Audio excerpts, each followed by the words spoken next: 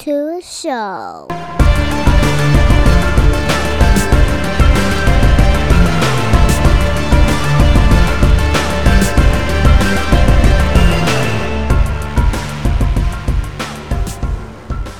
What's going on, everybody? Welcome back to another episode of Off the Mats Podcast, and it's me, Mr. Dante, as usual. This week, I'm going to have Coach Phil Schwartz from 10th Planet Portland on as my guest this week.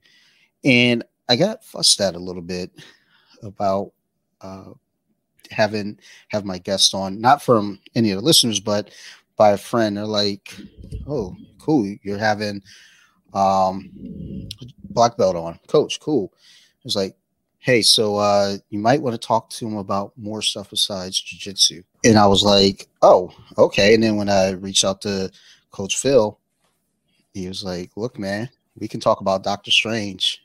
I was like, "Love to hear it." Because guess what? He's got an opinion. So do I. So we're going to get in here and nerd it up.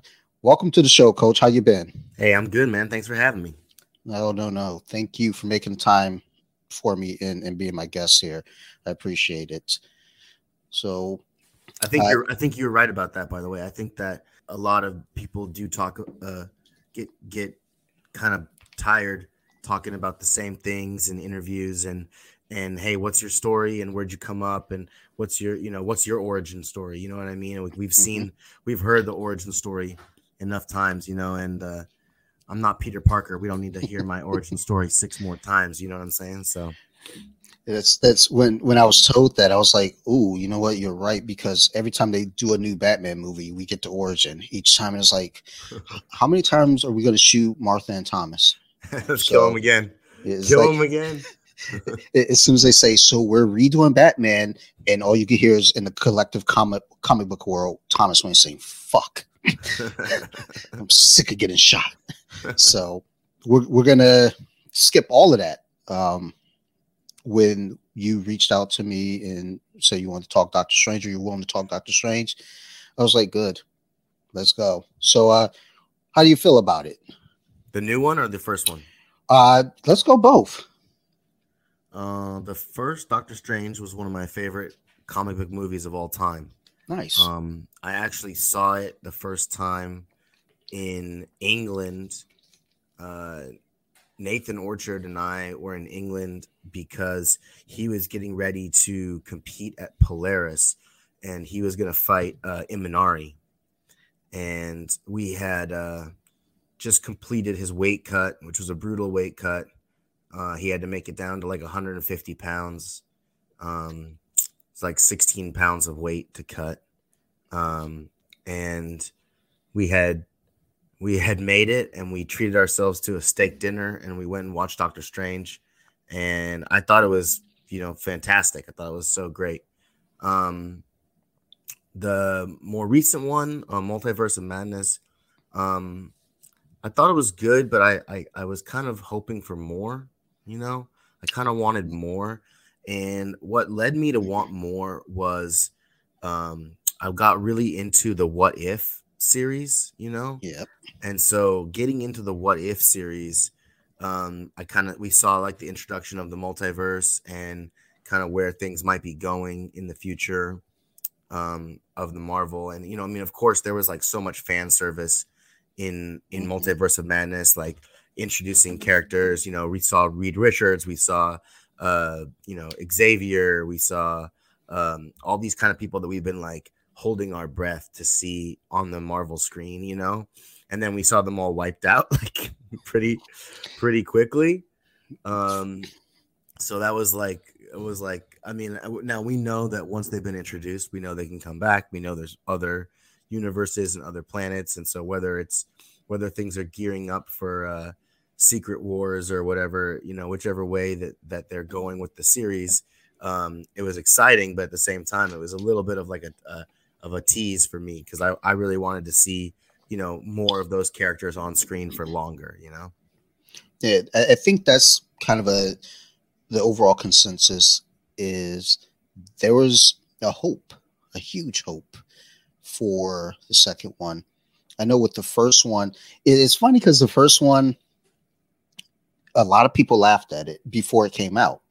People are like, "Oh, that's going to be dumb, Doctor Strange." Even in me growing up with the material and being, I wasn't a crazy Doctor Strange fan, but I was aware of him. But even I was like, I mean, they've done well so far. They've tied it all together so far. I mean, hell, we got Ant-Man, so it can't hurt to have Doctor Strange. But I didn't see it in theater. I waited. I remember after training one night, it just hit Blu-ray, and I'm driving home, and I was like, you know what? There's a Walmart right here. Let me just hop inside. I'll go ahead and pick it up. And I still didn't watch it. I think I bought it probably a week after it came out, and I still didn't watch it for like maybe 2 months. I was at work one day, and it was a slow day, so I was like, you know what?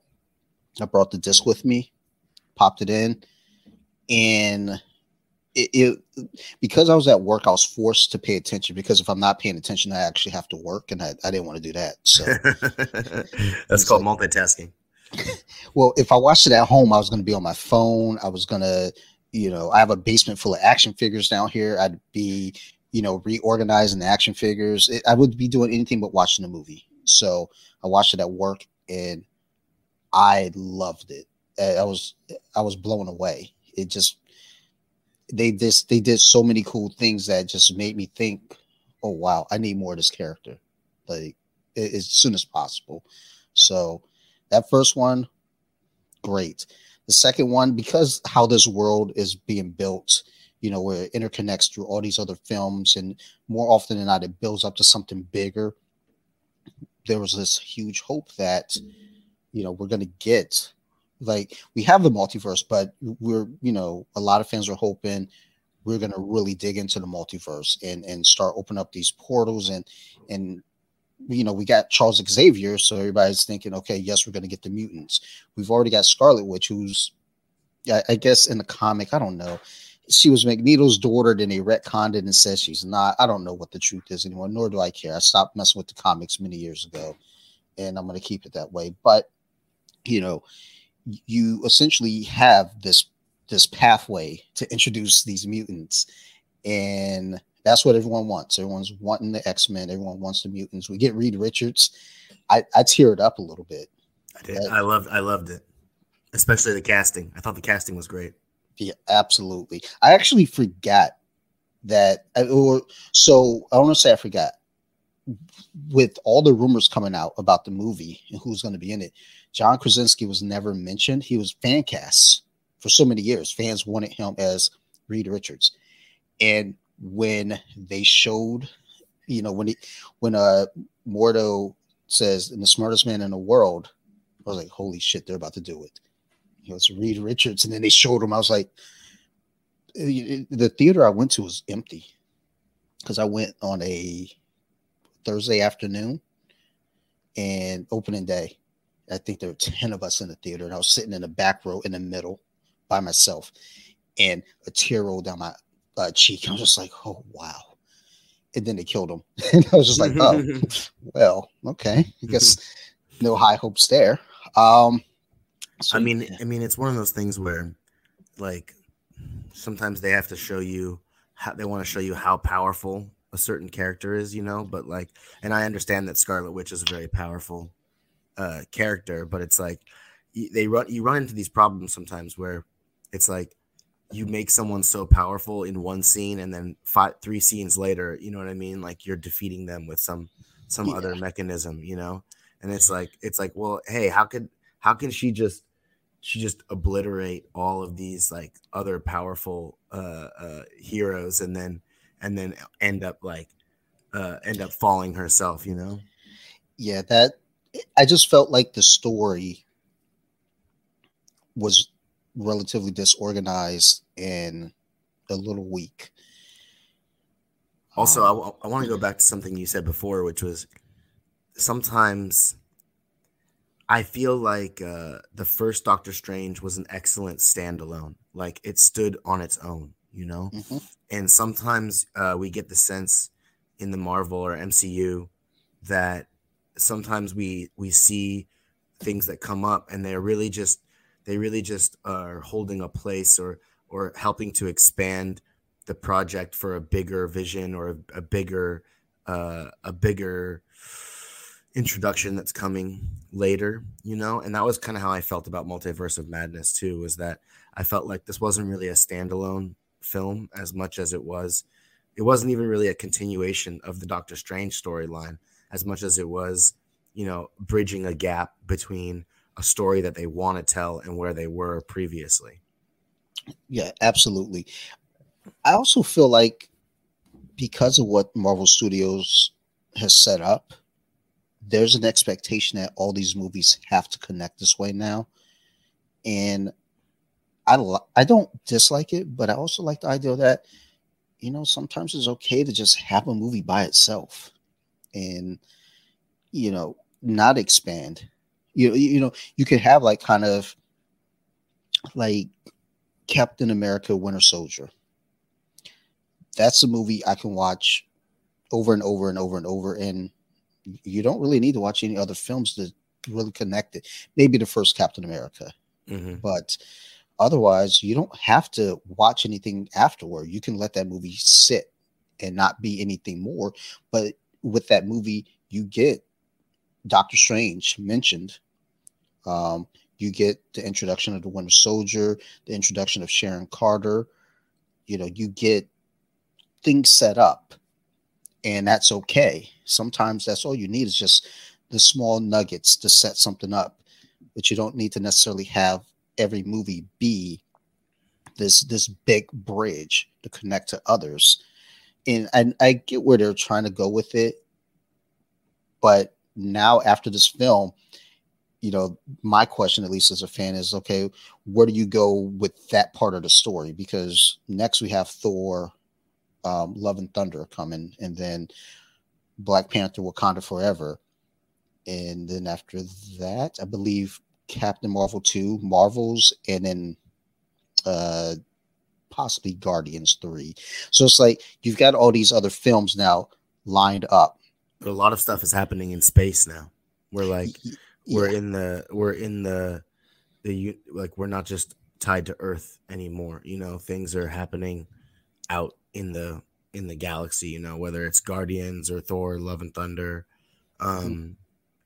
So it'll be interesting to see kind of how they tie it together. I think you're right, though. I think that they've kind of established this expectation that everything is going to connect, and that now, as an observer, as a viewer, we're not satisfied if it doesn't connect, or if there isn't some sort of a larger tie-in that we're expecting, and again, like, will this all build up to some sort of something, like the Infinity Saga again? Are we going to see, that many heroes on screen again, in some sort of conflict between multiverses?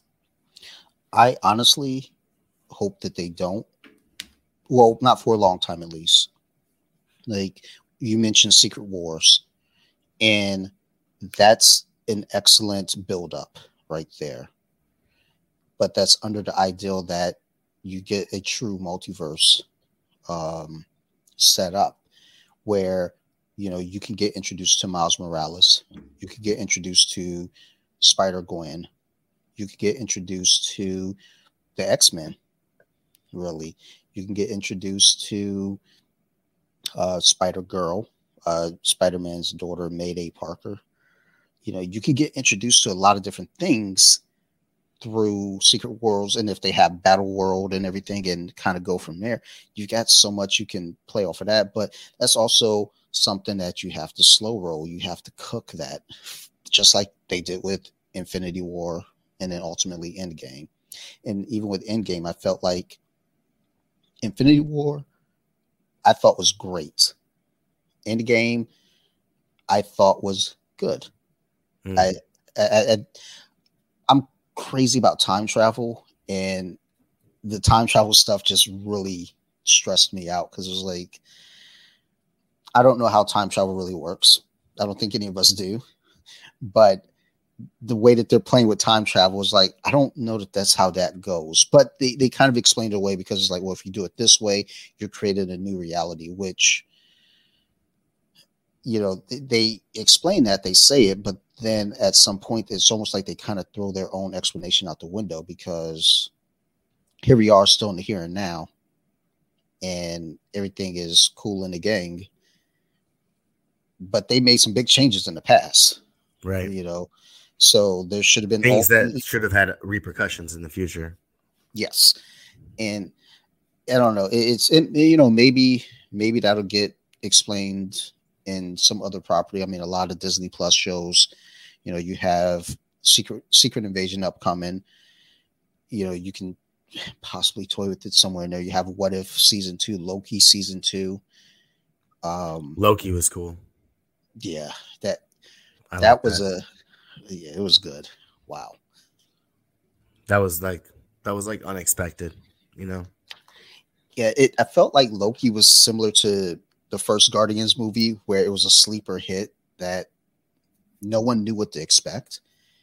And then when we get it, we were just like, wow, can we have more? So what was your least favorite of the Marvel TV shows? Oh, I don't know, because I've liked them all a lot so far. I was most excited for WandaVision just because Scarlet Witch is one of my favorite characters. So I wanted to see where that went. Vision is one of my favorite characters too. So I wanted to see where that went, and it got weird. A lot of people weren't crazy about it, but I loved everything about what they were doing and what they're kind of posturing towards. But I can't think. Least favorites, maybe Hawkeye, and that's not to say that was bad. I enjoyed the hell out of Hawkeye. Yeah.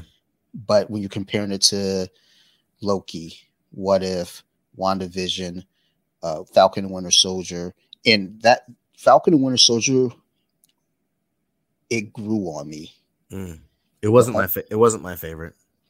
It took me a long time to get into it. It was slow in the beginning. I might say that might be my least favorite. And the reason being is because I wanted more story on Bucky. So I hope we get a second season and they dig more into his story. So yeah, we'll say Falcon and Winter Soldier is my least favorite. But again, it's not that I didn't like it. I enjoyed it a lot, but I just felt like we needed more Bucky. What was your favorite out of the ones that we have so far? I think my favorite was probably What If, followed by Loki. I think those were my top two. Those were the two that just kind of, because see, one of the things that I really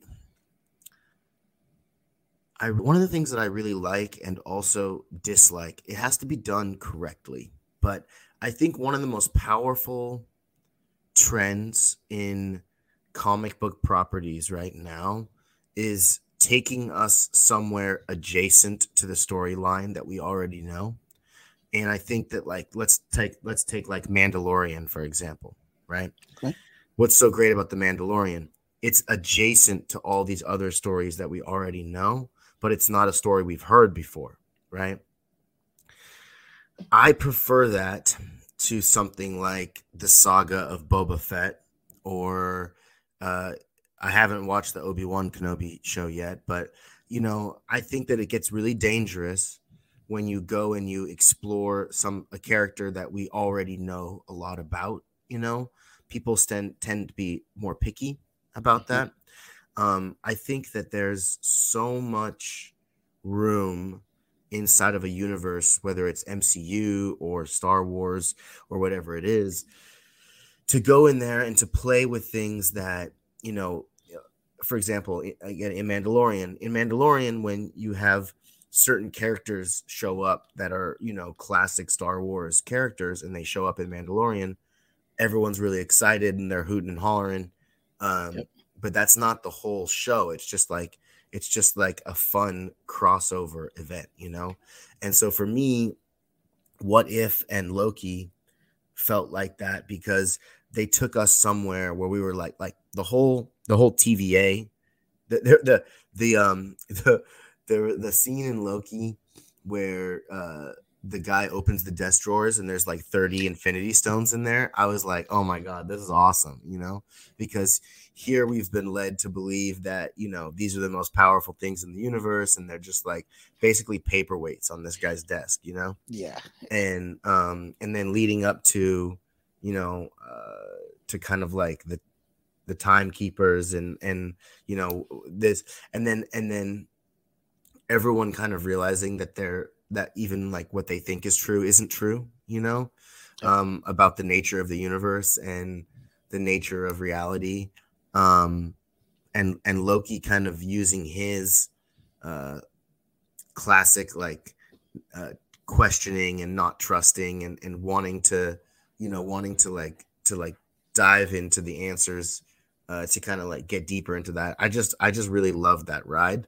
And then with What If, it was like, it was fun to just see all those possibilities, because I felt like, What If kind of going back to what you said about time traveling, What If showed us, hey, here are the things that could have happened in these alternate scenarios and alternate realities, and then full circle, we actually saw a lot of that come up into Multiverse of Madness, because there was some connections to some of these characters that we had, Captain Carter and all that kind of stuff, so Sure.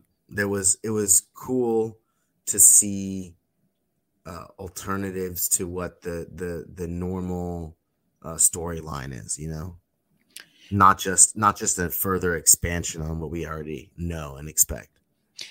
That's the key thing right there, is expect. That was a slippery thing when the MCU started, when they opened up with Iron Man. I know myself, I wasn't a big Iron Man fan, but any of the movies or just the first one? Oh, no, I mean like the character okay. Prior to the movie. I love the first movie because I'm a big Robert Downey Jr. fan. I don't want to say a big fan, but I cheer for that dude. He was great. He was so good in it. Yeah, it was like, growing up seeing this guy go through his struggles, and then when they brought him on, it was like, okay, I was like, I hope this works for him. I hope it works out, and it did.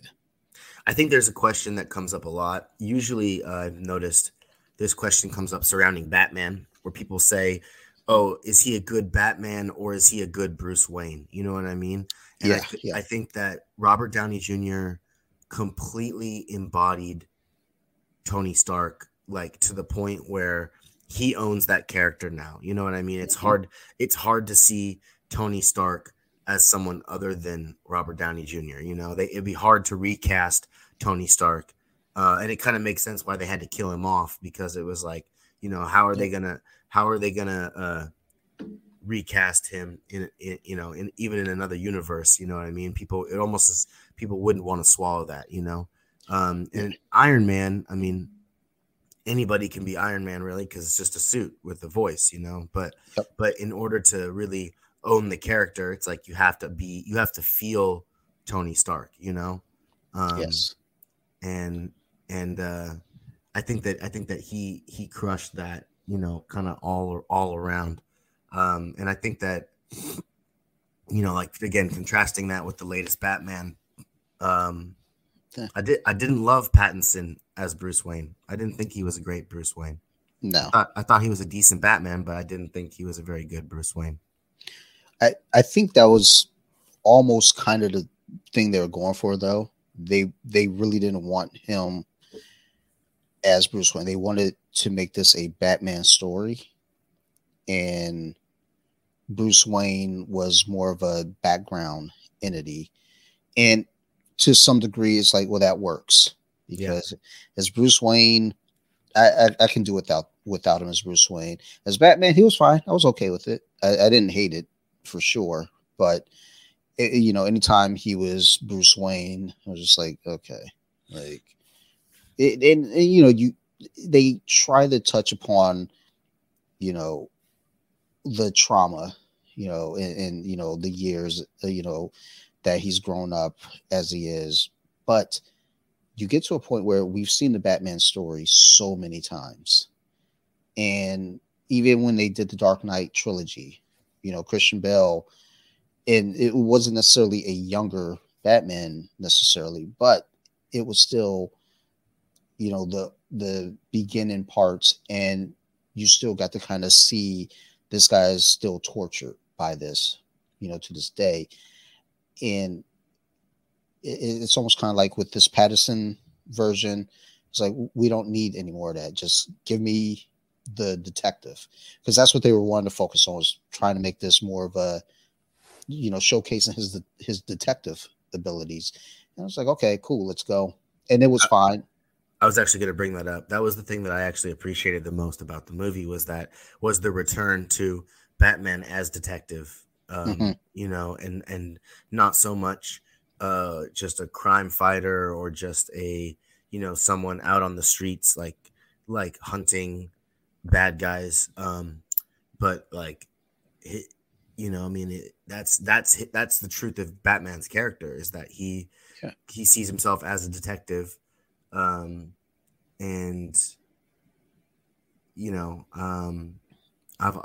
always appreciated that part about his character, even when sometimes, he's even too smart. It seems like sometimes he's too good, he's got a little bit of that Sherlock Holmes vibe of just being almost too on the nose, Yeah, there's always this debate in all the different groups.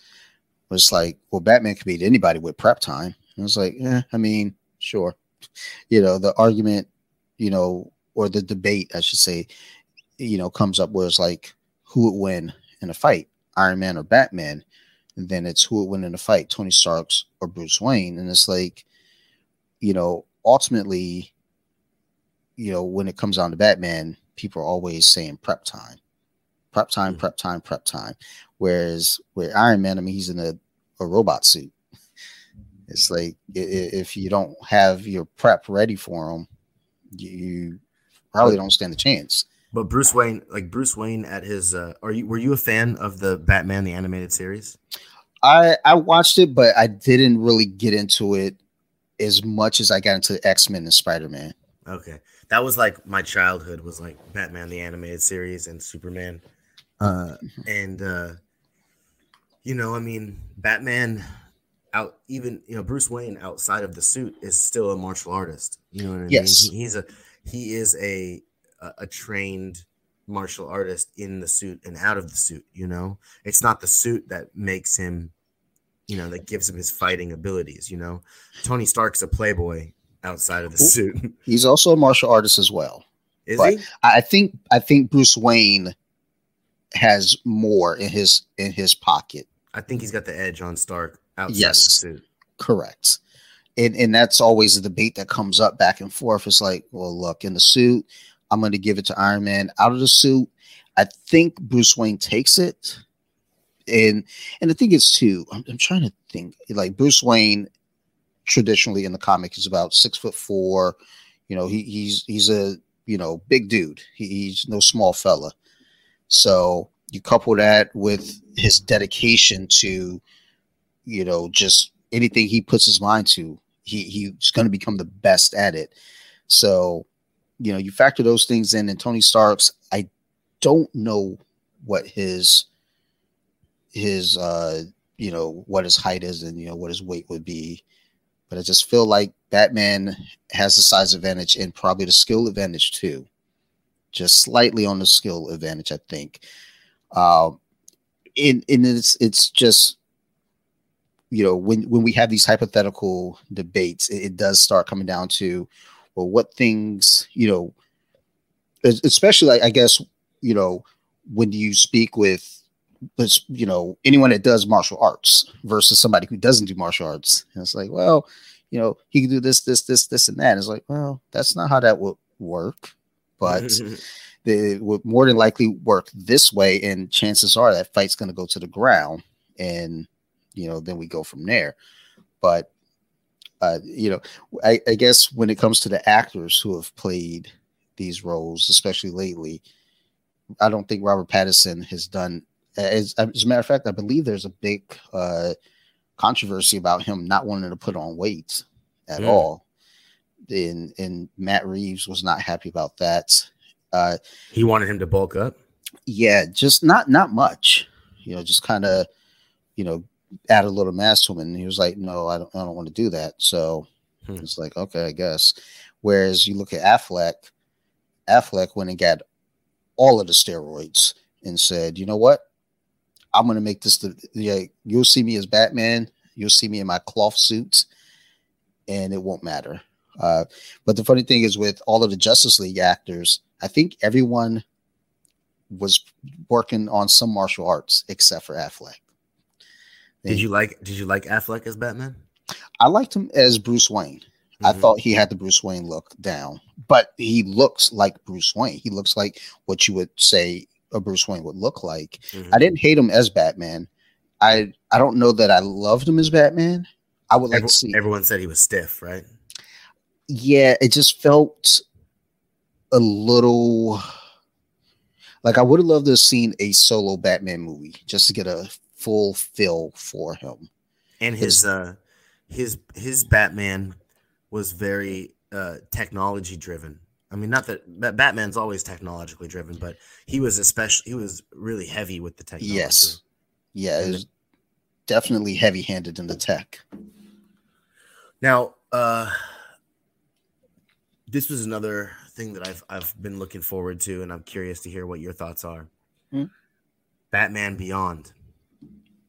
Do you think they're going to do it? Do you think that they'll bring back Costner?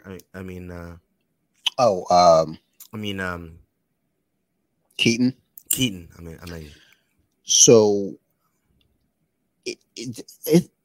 it's tough to say with Warner Brothers and what they're doing, because the difference between Warner Brothers and Marvel Studios is that Warner Brothers, they're in control of all their properties.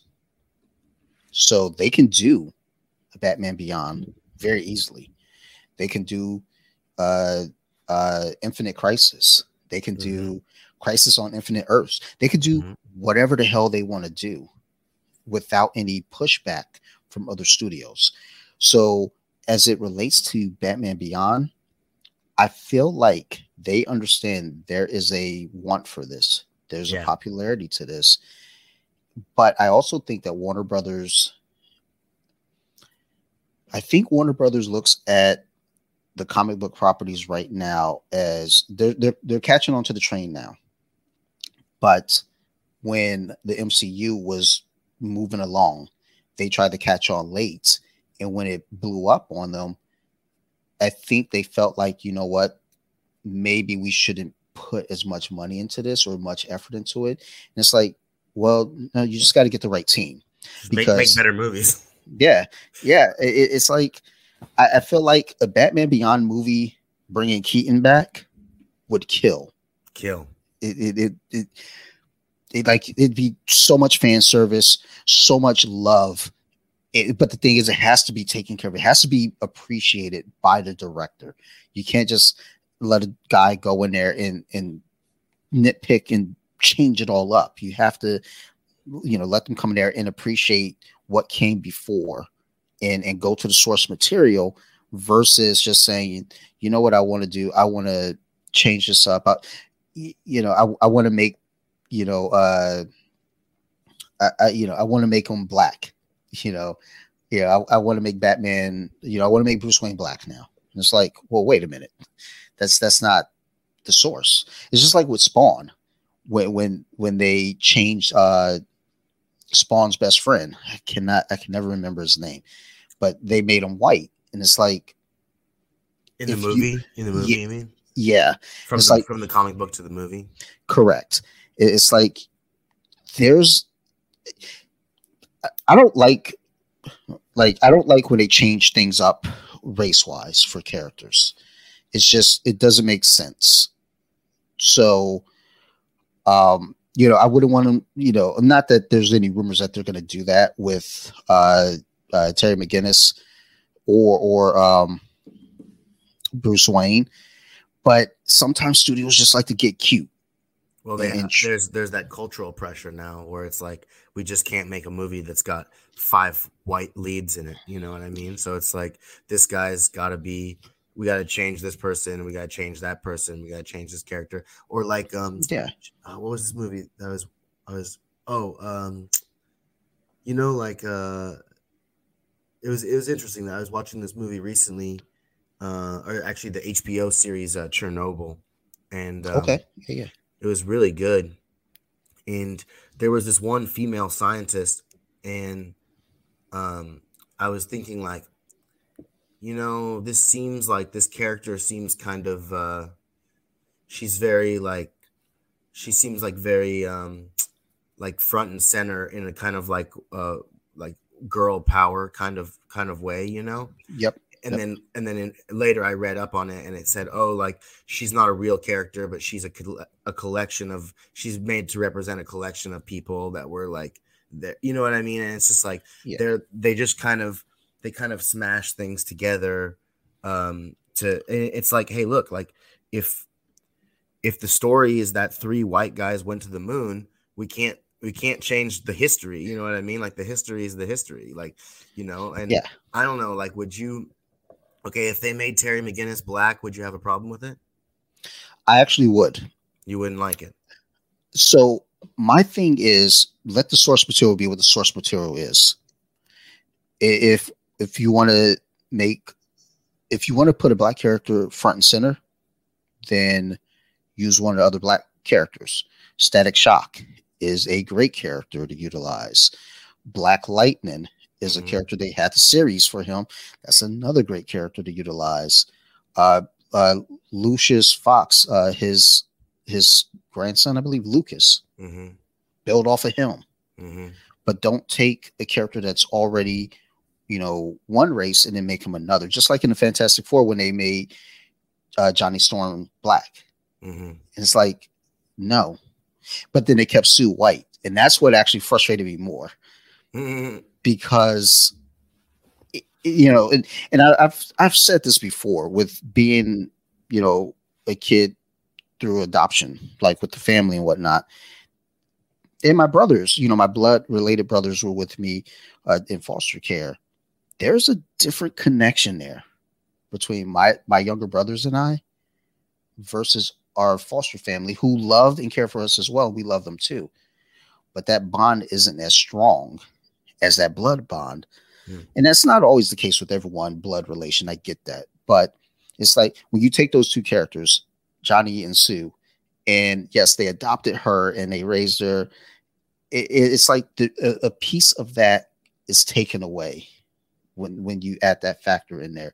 And whether they were doing it to, make the adopted kid group feel like, they have a place in film, I don't know. Because that's always the thing now with films, is like trying to make someone feel recognized, and it's like, look, that's fine, for the right film, but you can't just cram that into Fantastic Four. I mean, it was a shit film anyway, but the point is, though, it's like just changing races of characters for the sake of changing the race of the character.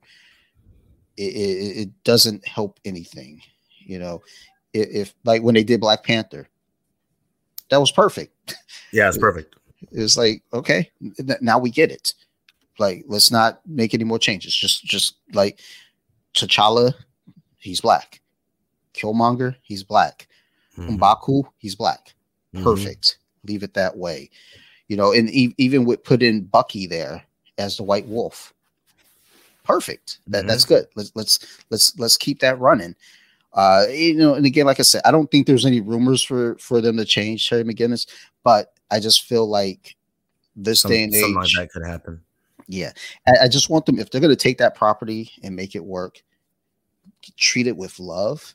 But also, Warner Brothers has a bizarre history of just starting something and then not giving a damn down the line. We saw that with Suicide Squad. Yeah, right. That was another weird one. And I technically liked the second Suicide Squad more than the first, but yeah. But it was still strange. Oh, you know what I did love though was Peacemaker. So I started it. I haven't continued, but it's fun. It's I just fun. haven't had the time to, because my wife, she works nights, so we don't get a lot of time to sit down and watch shows and movies. Other than Friday night, she gets home and she's exhausted, because she gets home from work on Friday morning, and she homeschools our daughter. So she's go go go go, and once I get home, we put the kid down for bed. She's out. And then Saturday, we're trying to play catch up on all our shows on Saturday night. It's like, and sometimes on Wednesday, like today's Wednesday, we watch Ms. Marvel. We'll watch Obi-Wan later on today. So is that the rule? You guys got to watch together, huh? We don't have to, but we try to. We try to, because she's into a lot of this as well. So the rule is, for us at least, if we started it, they continue it if we're both into it. Mm-hmm. I think like Boba Fett, I think she was into Boba Fett, and I was like, I'm done. I couldn't even make it past episode 3. Yeah, I think that was my cutoff. I don't even think I made it halfway through 3. I was just like, I'm out of here. I have no interest in what's going on. I don't care. You can't make me care. And I think we had missed several weeks. My wife goes, "Do you want to finish up Boba Fett?" And I was like, "Not really." Like, I have the internet. I'll just go read the cliff notes. But that's one example there. It's like, if one's feeling it and the other one's not, then we just tell them, like, look, you can go ahead and finish up. Like, we're trying to watch The Boys. I love The Boys. So season 3, we started the first 3 episodes. I think they dropped. We haven't watched episode 4. We got to rewatch 3 because I think she fell asleep halfway through 3. So we'll rewatch that this weekend and then watch episode 4, and then I guess 5 on Saturday. But we try to kind of keep things in that pocket where if we started it, we want to finish it together. But if there's something like Boba Fett or even Ms. Marvel, I get it. It's not for me. It's cute. I get the audience that it's for. I'm just watching it to kind of interconnect with the rest of the stuff. That's the other problem is the MCU kind of has this arrogance in a way that there's an assumption that you're going to consume everything that they put out in order to be up with the storyline, Yeah. And I would so much rather consume something like The Boys, which is smaller and more defined, and just like you said, like it's really cared about. The property is really cared about. And like another example is like Invincible. I loved Invincible. Yeah. But there was no expectation that I was going to have to watch many other movies and series to understand what was going on or to feel relevant in the storyline. I can just watch a couple of episodes and I can just watch a couple of episodes and like really enjoy what was going on. And like, I thought that there was an interesting, I kind of felt like The Boys and Invincible kind of coming out around the same time, started to break down this wall, that we only expect superheroes to be good and perfect. And like part of what's interesting to us now, I think, is to think about all the ways that, maybe the more human isn't the right word, but to think about the imperfections that superheroes have too, and I think that that's a really interesting side view that we're often not shown, because we're often only shown the best parts of everything, like the moment in, I forget which one it was, but where Thor was, we had Fat Thor, you know what I mean, and he's just in Asgard playing Xbox, and he's kind of just fucked up because he knows that he messed up, he feels like he could have stopped Thanos and he didn't, and so like the imperfections of the characters are almost more interesting than a perfect character. Yeah, I think with Marvel, they definitely try to gloss over that, and like they'll give you a taste, but they don't want to spend a lot of time on it. And to me, I like to see those imperfections. Like watching The Boys was great. Watching Invincible was great. And another thing I like about properties like that coming out is it shows you that there's more out there than just the big two. When you get to, and I mean, Image has been around for what 25 years now, I think. And you get things like we got Spawn that had a movie and an animated series on HBO. They're both good. Wildcats was another animated series from Image Comics. Then we get Walking Dead eventually, and Invincible, also by Robert Kirkman. Outcast, another Robert Kirkman property that went to Cinemax. So it's good to see these other third party publishers coming out with material, because sometimes you'll talk to somebody about comic books and the first thing comes out of their mouth, and rightfully so, would be Spider-Man or Batman, DC or Marvel. And that's always the question too. Whenever you encounter somebody, the question comes up: so which one are you, DC or Marvel? It's like, well, why can't I be Image or Dynamite Comics or Boom Studios? Or why do I got to pick between either or? It's almost kind of like our political system. Absolutely.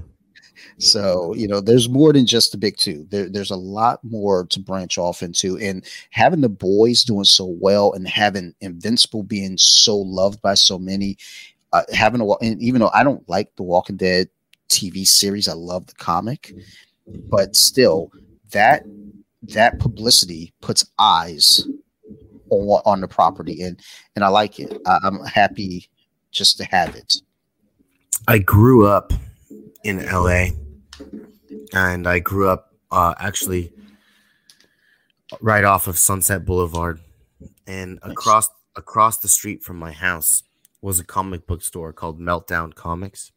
It isn't there anymore, but it was one of the biggest comic book stores, and I would go there as a kid, and I would just walk down the aisles, and I would just flip through all the different books and just pull out things that were interesting to me, and I would just kind of read through them. And I never really was a serial reader. Like I never read like everything in a series, you know what I mean? But I would always read a little bit of this and a little bit of that.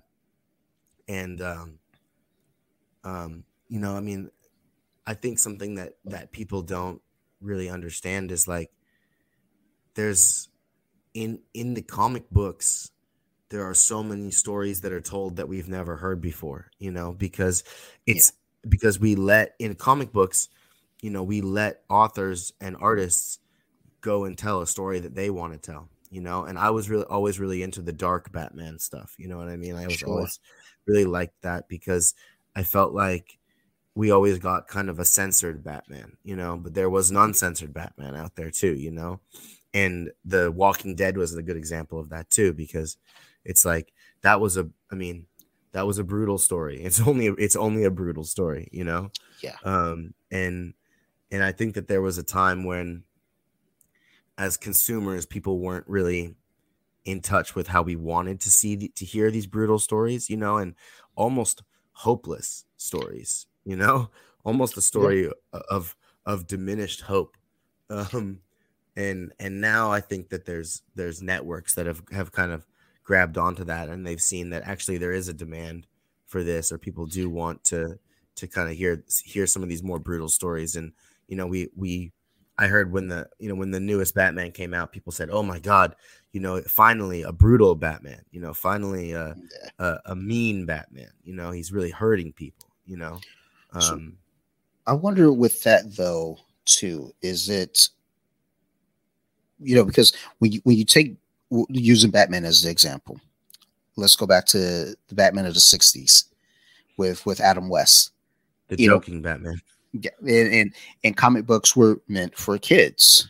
Comic books were only for kids, and now you take these properties, you got to make the property fun for kids. So you watch Batman, and it's super colorful, and all the villains are extremely animated and funny and silly, and just so corny. And then you get to, as time goes on, you get to Frank Miller. He's doing Batman and Daredevil, for that matter, changing both the trajectory of both those characters. And then, we're still kids around that time, but as we get older, there's still kind of some remnants of that hanging around. And then, as we're getting older, we're seeing Punisher now, and Azrael, and we're seeing Joker, beat Robin to death with a crowbar. So you're seeing these stories that are a lot more mature. But I wonder if that's, as we're growing with the stories, the writers are growing as well and saying, you know what, our audience is changing, our audience is growing. So we, let's kind of keep the ball rolling. I remember, I want to say maybe 2014, maybe 15, in that window, I went back to picking up comics, Lucy's single issues, and I picked up Spider-Man, Miles Morales, and I bought 3 issues of it, and I started reading it, and I was like, holy shit, this isn't for me. Like, because, Miles Morales is a teenage kid, so they're telling the story of a teenage boy, and he's hanging out with his friend, and, they're getting into hijinks, but he's still got to be Spider-Man. And I was like, okay, this story, I was like, it's fine, but not fine for me. So then that's where it clicked. I was like, wait a minute now, let me go pick up Batman. Oh, we got, Batman year 0 year in DC Comics. And, that story's a little bit more grittier, Death of the Family, where, Joker's tormenting everyone. And it's like, okay, I get it now. These characters that we grew up with have grown as well. And not just on page, but also on film in some ways. And, they still have the stories there for the kids. Like my daughter, she loves Spider-Gwen. My daughter's a big fan of the DC superhero girls and the Teen Titans Go, stuff like that. So it's like, okay, there's that material for them, and they'll grow at some point, because she's seen, I have digital comics, I have Comixology, and she's flipping through and she'll see Batgirl. And she's like, "Oh, I want to read that." I was like, "No, baby, you're not ready for that one yet." She likes Batgirl a lot, but it's like, you can't like this Batgirl. She'll see Joker and Harley Quinn. "Oh, I want to read that." "Baby, you can't read those right now." Yeah, she's like, "Okay." And then, she's learning to read. So that's freaks me out, because she's been like over my shoulder reading text messages, like as me and my wife are talking about what are we doing for dinner, and my daughter's like, "We can have." What's Pizza? Oh, that's pizza, baby. That's pizza. Oh, we're gonna have pizza. I was like, yes, baby. So now we can't keep secrets from this kid anymore. But that's fun. She sees the comic books, and she's like, "Oh, I want to read those." Like, well, those aren't for you, but here are the comics for you.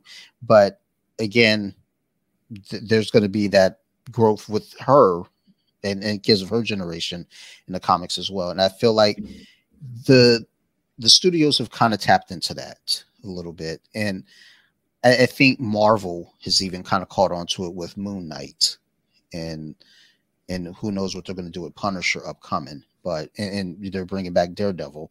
So I like the idea that they figured it out. I just hope that they kind of continue, because they know that they're losing viewers to The Boys. And part of them, I'm certain, is like, how are we losing to Dynamite Comics? Like we're Marvel. Like we're $1 billion properties left and right. Meanwhile, The Boys is on Amazon, and it's fun.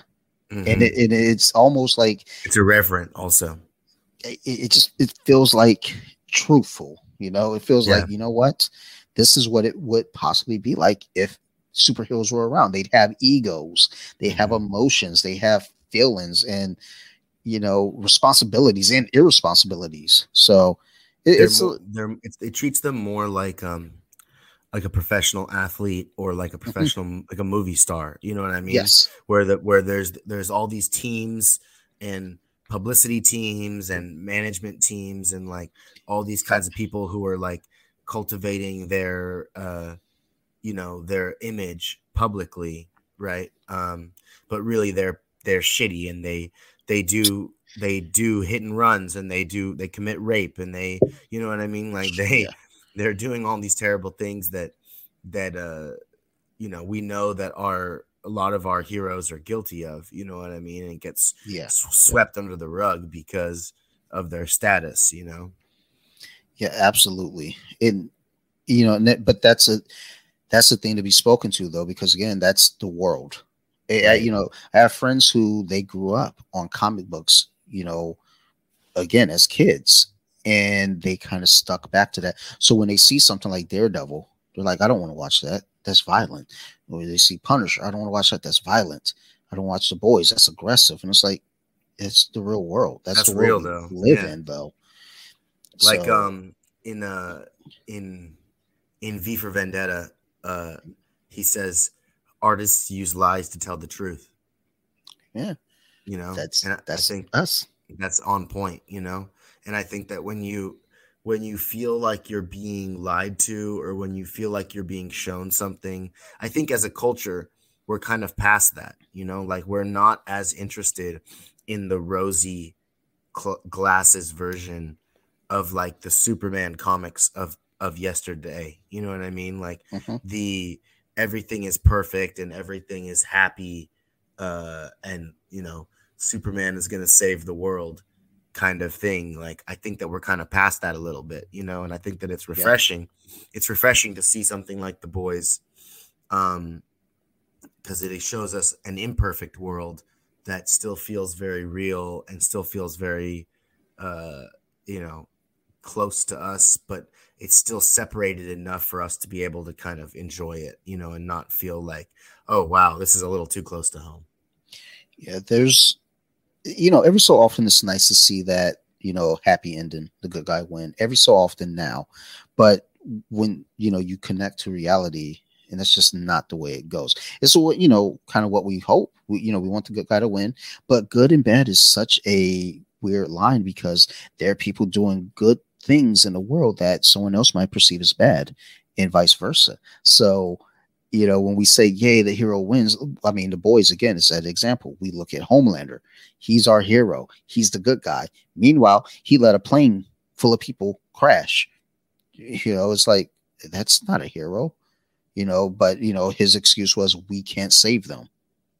In his mind, it's justified.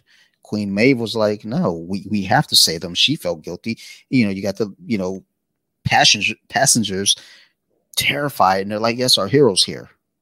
Meanwhile, their hero just let them go. So, it's like, point of view is a huge factor. And like I said, his point of view was, he was right. He was justified. Whereas you're looking at it from the other side of that glass, and it's like, oh my God, this guy's a monster. So, have you watched you've watched a couple of the episodes from this first season? Yes, we watched at least 1 and 2. So you saw the episode where she threatens to release the plane video, and his response was like, his response was perfect. He was just like, hey, if you want me to be your enemy, I'll be your enemy, like, yeah. And that's my thing with this season. And even the reaction that when he went off the cuff and spoke his mind, and his approval rating went up, and everyone started to love him. And as soon as that happened, I was like, that is the worst possible thing for the world, to let Homelander understand that, wait a minute, I just spoke the truth, and these people love it.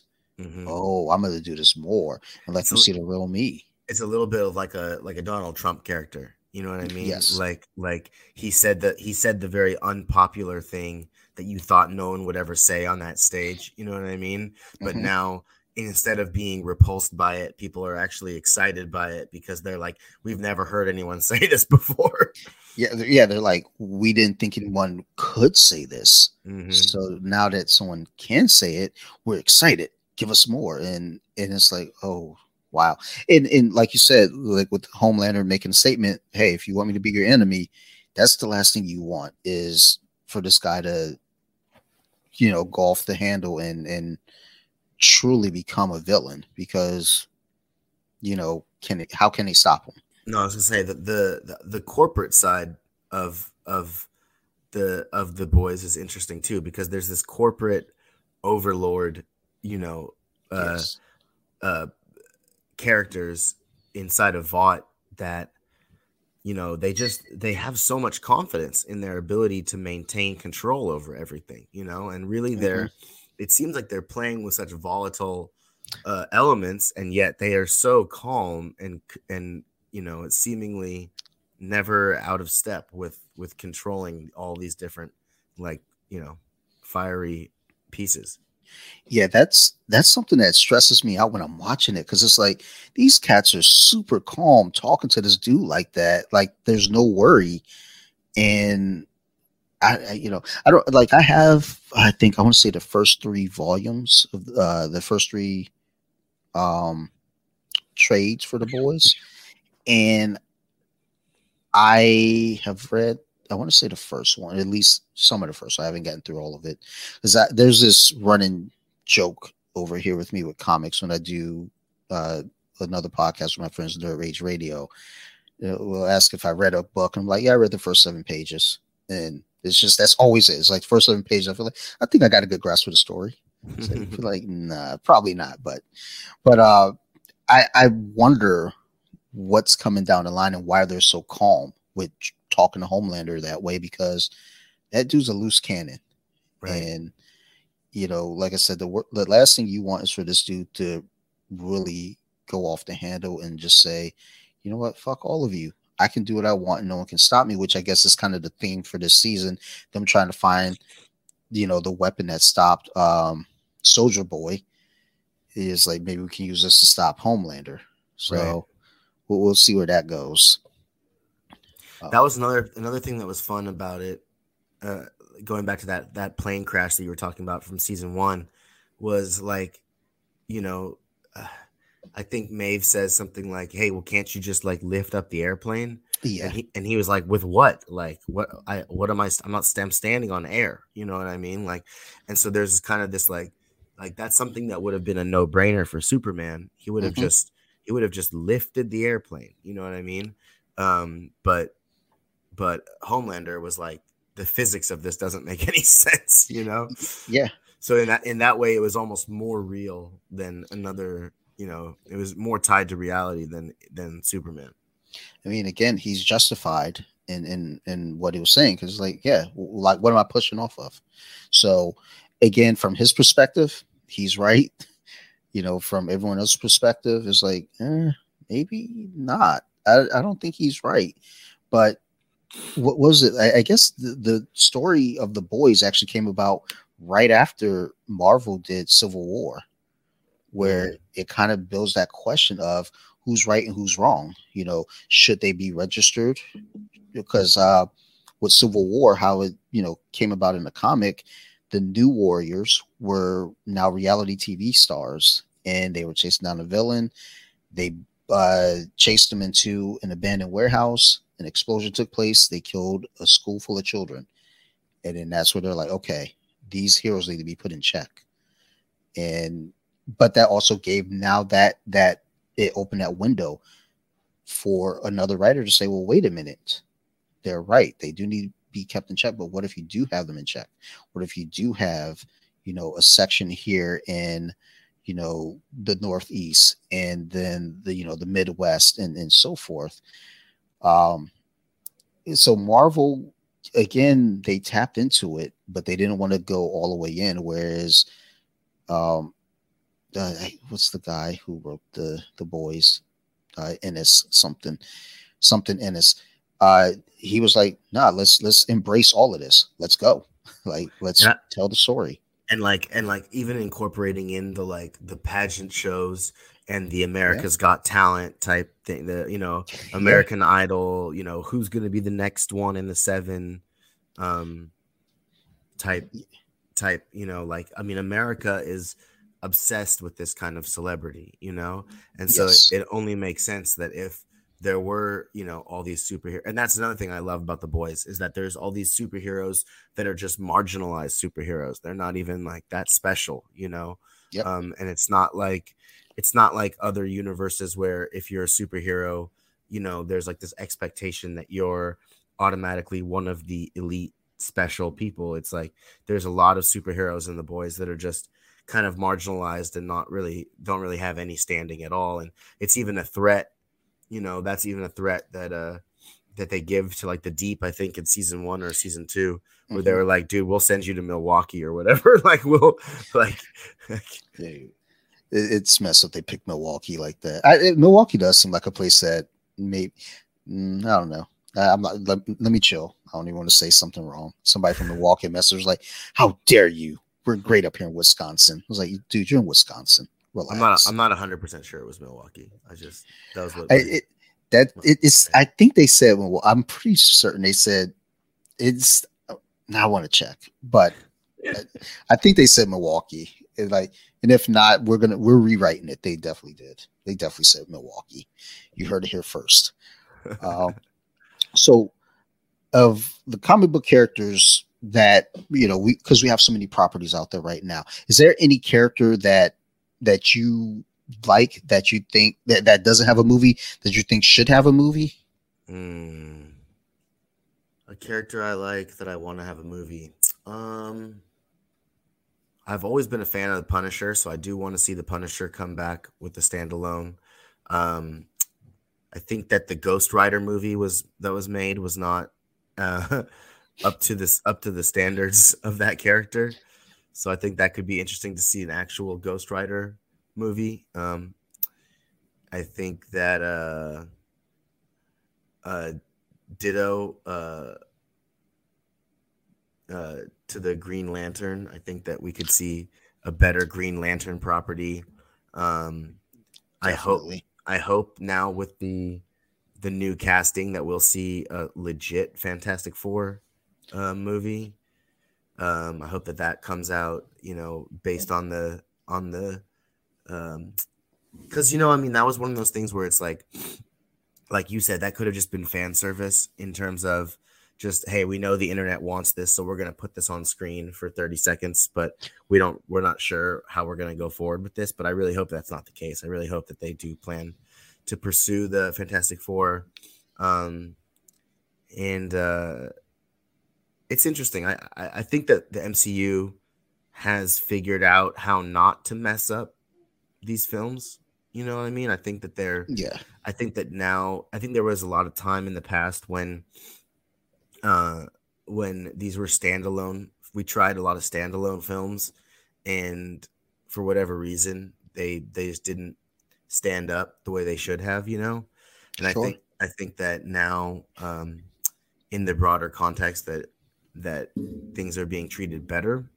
So I do hope that the next Fantastic Four, would be a better story. But trying to think of a character that hasn't been done yet. Now I have to look around on my wall up here in the basement. You know who I've always had a connection to is Gambit. I've always loved Gambit. I just loved his New Orleans twang, and I just thought he was an interesting mutant. What did you think about the First Class stories? So the X-Men First Class. So I'm going to be honest. When that first came out, I had zero interest. This was before I kind of had an understanding that you can have a good movie, but a bad comic book movie. They can coexist. And even as a comic book movie, it was still a good comic book movie. I don't think it was a good X-Men movie. I enjoyed the movie a lot. Like when I did eventually see it, I loved it. I hated it as an X-Men movie though, but I loved it as a movie in itself. I loved it as a comic book movie in itself. At one point, Fox was working on, they had done X-Men Origins Wolverine, and they were also working on X-Men Origins Magneto. X-Men First Class became what was meant to be the Magneto story. And I enjoyed it. I enjoyed getting that backstory that they created there, having Kevin Bacon as Sebastian Shaw, having Michael Fassbender playing Magneto. Going back and hunting Nazis down. Yes, That was satisfying. It was just fun to see. I wanted to see more of that. It's like, give me more of that world. And, they did. They had the sequels with Days of Future Past. Mm-hmm. Enjoyed that thoroughly. It was so good. Then they did Apocalypse, and I got emotional. We went to see it as a group, and as we walked out, my one buddy patted me on the shoulder, goes, "Dante, I'm sorry. I know how much you wanted this to be good." No. And I still watch Apocalypse as kind of a background noise thing sometimes. And then they did the Dark Phoenix again. And it's a good action movie for sure. It was well shot. There's a lot of good to that movie, except for the story. But the movie itself, as like a visual, it was fun.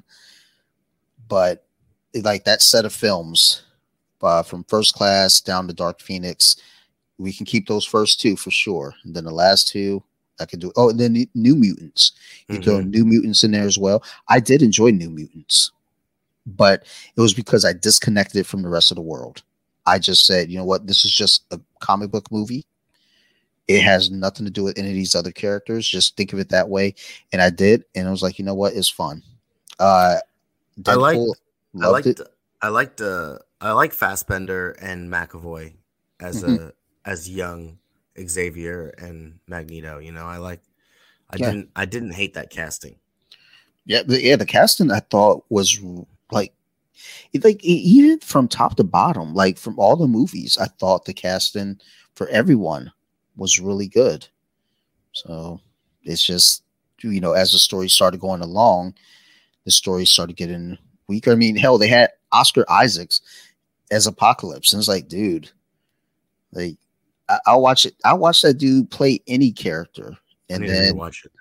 Then he played Apocalypse, and I was like, fuck. It's like God, like not you, Oscar. But I enjoyed them. Again, First Class as a film. My heart is always set in the ideal of comic books, especially X-Men. I was like, look, give me the original 5 in some capacity, and then let's go with the second generation, being Wolverine, Nightcrawler, Storm, Colossus, Sunfire, Thunderbird.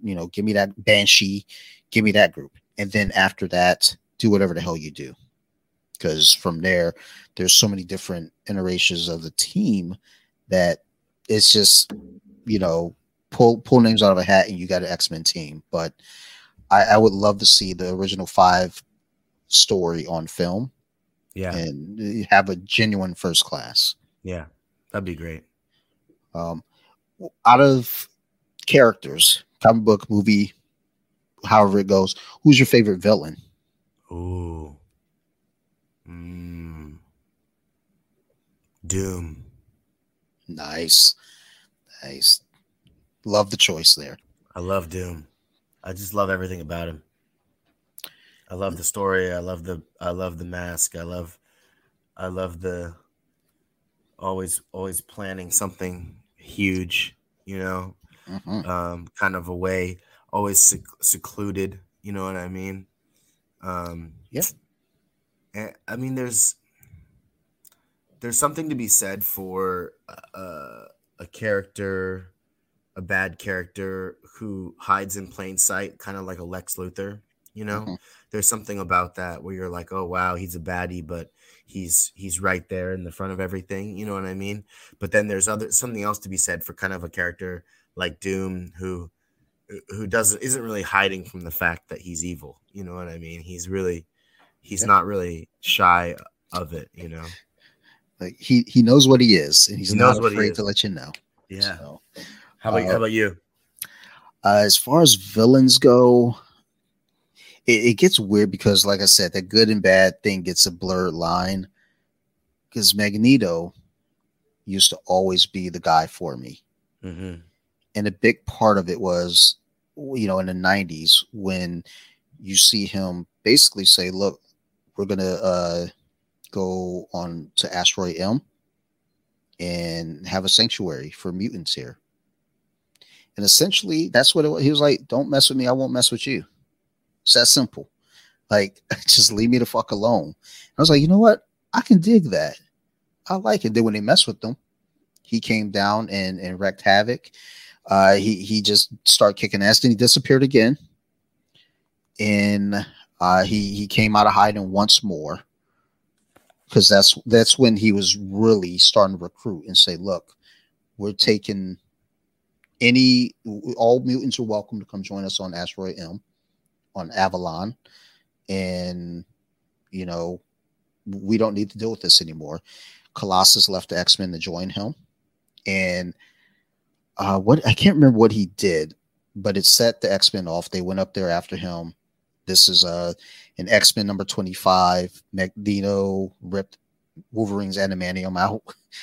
And I think that's what sealed it for me. Because for all these years, you're wondering, like, why doesn't he just stop Wolverine? He can stop Wolverine. Mm-hmm. And Wolverine went berserker, went at him, and Magneto was like, enough of your shit. And even Professor X warned him. He was like, going up there, he was like, look, we're dealing with a different Eric today. Mm-hmm. I don't want you going near him. And Wolverine was like, yeah, okay. And then Magneto was like, oh, you don't listen, do you? And he ripped that adamantium right out. And God damn, dude, I might have to read that today. First 7 pages, of course. First 7 pages. But like what he did to Wolverine was so good. It just made me feel like, you know what? I like that he wanted to be left alone. I'm all about that life, but the fact that they didn't leave him alone and he just was like, okay, well, I'm going to show you why you should leave me alone. And he did the damn thing, and it was like, oh shit. I think they're like, you know what? Let's just we're going to take this L. Let's scoop up Logan and all his stuff, and let's get the hell out of here. And that was life. So, did they put him back together? So eventually he got the adamantium back, but when it got back to Earth, his healing factor kept him alive, and that's when you discover that Logan. So it was always thought that the claws came along with the adamantium, right? But they were there from before. Yep, he had the bone claws. They're just coated in adamantium. One of my Wolverines here, this one with the bone claws, I was excited for this just because it was like, I just want a Wolverine figure with the bone claws. Mm-hmm. Then you start going more feral as well. So, it added a new chapter to that character story. But Magneto just doing what he did just made it very clear. I'm not to be trifled with. Just leave me alone. I want to be here. We don't want to be bothered. And there's just so much of that speaks to Dante that Dante loves it. Mm. So yeah. Well, one thing I think about too is like if you could do a podcast with any character, good or bad, who would you do that podcast with? Interesting. Who would I do a podcast with? Any character, good or bad? Mm-hmm. I think I would do a podcast with Thor. It just sounds fun. Yeah, that sounds like it'd be a fun episode, or not just episode, a fun show. Period. Yeah, I think that'd be interesting because I just like, I mean, and I know that with the modern evolution of the character, just like the always kind of joking around, never really that serious until he has to be. But I think that I actually probably the Marvel movie that I can watch over and over again the most, probably for me the most rewatchable Marvel movie is Ragnarok. Okay. I just think it's hilarious. I just think it's great. I just love watching it over and over again. And yeah, so I'd like to do a podcast with Thor. Thor it is. I think that'd be a fun show. Period. It's just like you said, with the character and the evolution of that character, and Ragnarok is starting to grow on me. It used to be one of my least favorites, just because I felt it was so detached from everything. but it was attached but detached. But then as I went back and started watching it, and you see all the chaos that's going on, but it's covered by bright colors. It's like, oh, there's the bad stuff. They're killing characters. That's what I like. Oh, and they're not making it obvious. Okay, I like what they're doing here.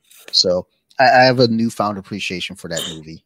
And like right as soon as they leave Asgard and Asgard explodes, then they get boarded by Thanos, like right immediately afterwards. It's like, yes, it's not actually a happy story, you know? No, not at all. And that's the thing. It's colored in such a way where you're like, oh, look at this bright, colorful movie. You got all these jokes and all this laughter, but underneath it all, you've got Thor, Asgard being destroyed. You've got Thor having to fight Hela, and ultimately, Odin dies. Thor's story is so unique, and I think people don't really see that growth that character has had, and just the journey he's gone through. So, it just, again, doing a podcast with that character would be fun to hear him go off the rails about things, because you hear it in Endgame when he asked him, like, okay, Thor, what can you tell us about the ether? And then he just starts rambling. He's like, oh, and then that's Jane. We had a falling out, and then this is my mother. So it'd be interesting to like hear him go off topic. It's like, then you got to reel him back in. I asked the question, but I never really thought about it myself. Maybe Iron Man, Tony Stark. I think just sitting with that dude, you just maybe not, because there'd be too much tech involved. I want to just like I'm a very if you see my setup, if you can see my setup, it's very much like there's a microphone, a laptop, and a ring light. I try to keep it as simple as possible. Like Tony Stark would be like, okay, well, what we need here is this. Like, okay, I'm done. Thanks. No, stop. Maybe Professor X. Yeah, but he would know all the questions before you ask them. Yeah, that's trash. I don't want to work with that guy. He's trash. Let me look around my room real quick. What figures do I have on the shelves? How long do you think it is before Elon Musk becomes Tony Stark? I give we're in 2022. I give it to 2030 before he realizes, wait a minute, I can do this. So 8 years. So, because if he doesn't do it by then, look, I am going to probably write a letter, start a petition, because there's always a petition for something. Like you name it, there's a petition. There's a petition to take Amber Heard out of Aquaman. It's like, I'm pretty sure they've already finished filming. So I could see Elon Musk saying, "I am the Iron Man." I think he'd be fine at it. Same as Tony, reluctant hero. Right. It's like, look, I'm just doing it because no one else is going to.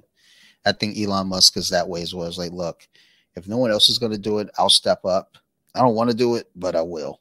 So good for that guy, because most people wouldn't. Most people, they're like, yeah, I'm going to go ahead and avoid that.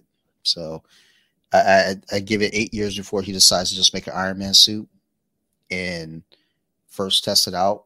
And then that's when we discover, wait a minute, we've got,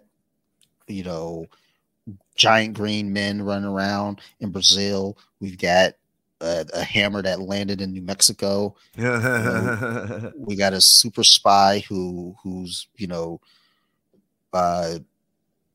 what the fuck does Black Widow do? She interrogates people. She gets the answers.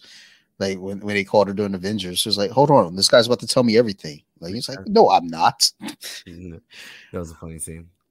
But yeah, I think where we are as far as all these properties and the comic book world goes, I think we're in good hands for the most part. The the studio sees the tide changing, and like I said, you get properties like The Boys and Invincible.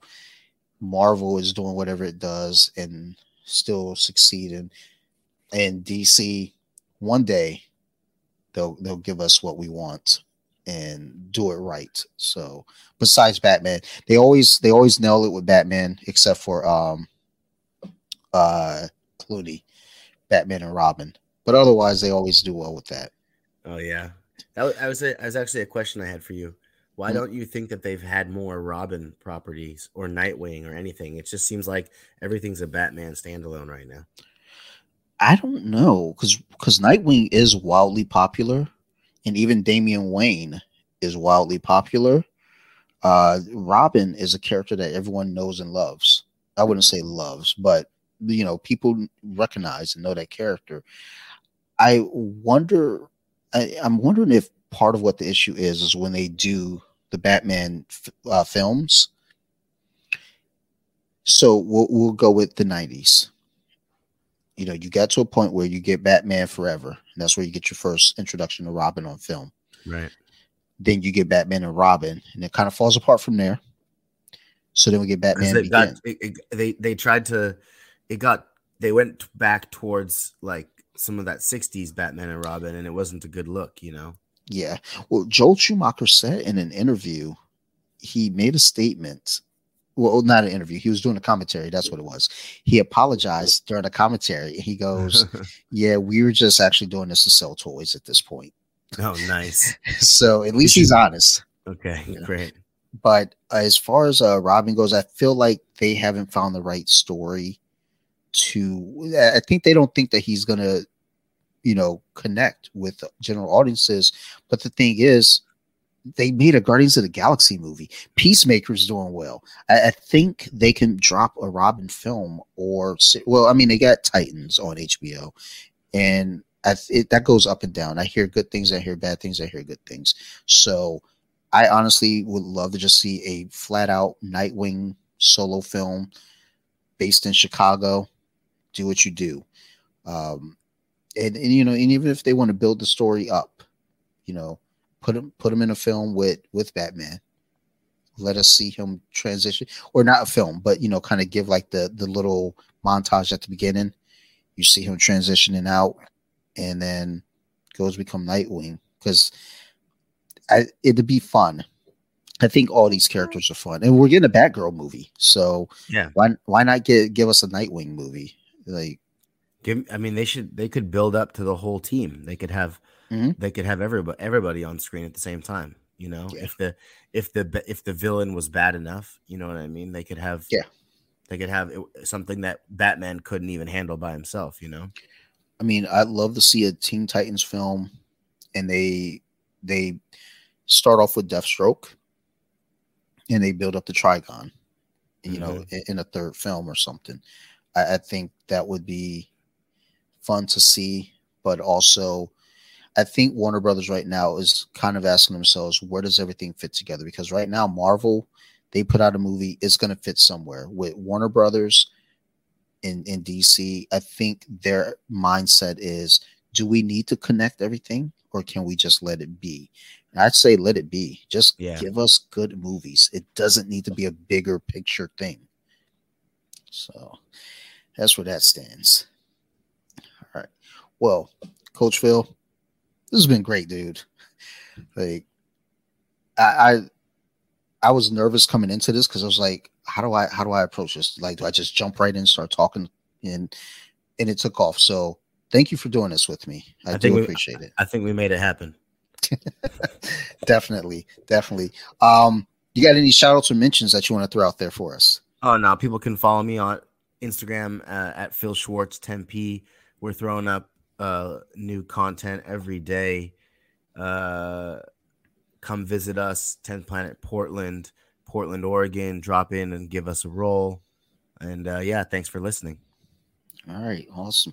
I'll make sure to put your info in the show notes, and I get your posts, and I drop them in the stories. So thank you for sharing that as well with me.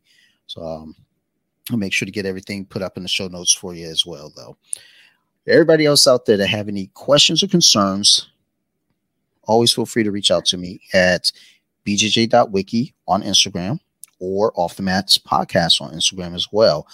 I'm an open book, and I don't have any issues. If you don't like something, let me know so I can fix it. I ain't going to be able to fix it if you don't tell me. So please speak up. Big shout out to my good friends Eric and Ali over at Armbar Addict. I'm actually wearing their rash guard right now. Just left class and I had their rash guard on. So big shout out to them. Thank you for all that you do, and go check them out on Instagram under Armbar Addict. Shout out to my good friends over at bjjjudo.co on Instagram as well. It's run by Amy. She's trying to make it happen with some memes and get some merch out there. So go check out their Instagram as well. I'm going to throw up some posts for them as well. And a big shout out to Asgard 503.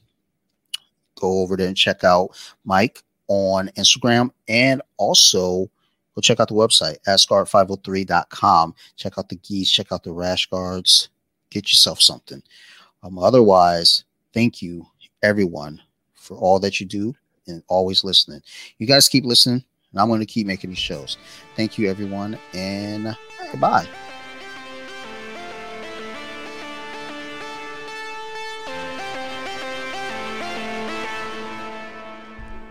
They with it. Now let me sing a song.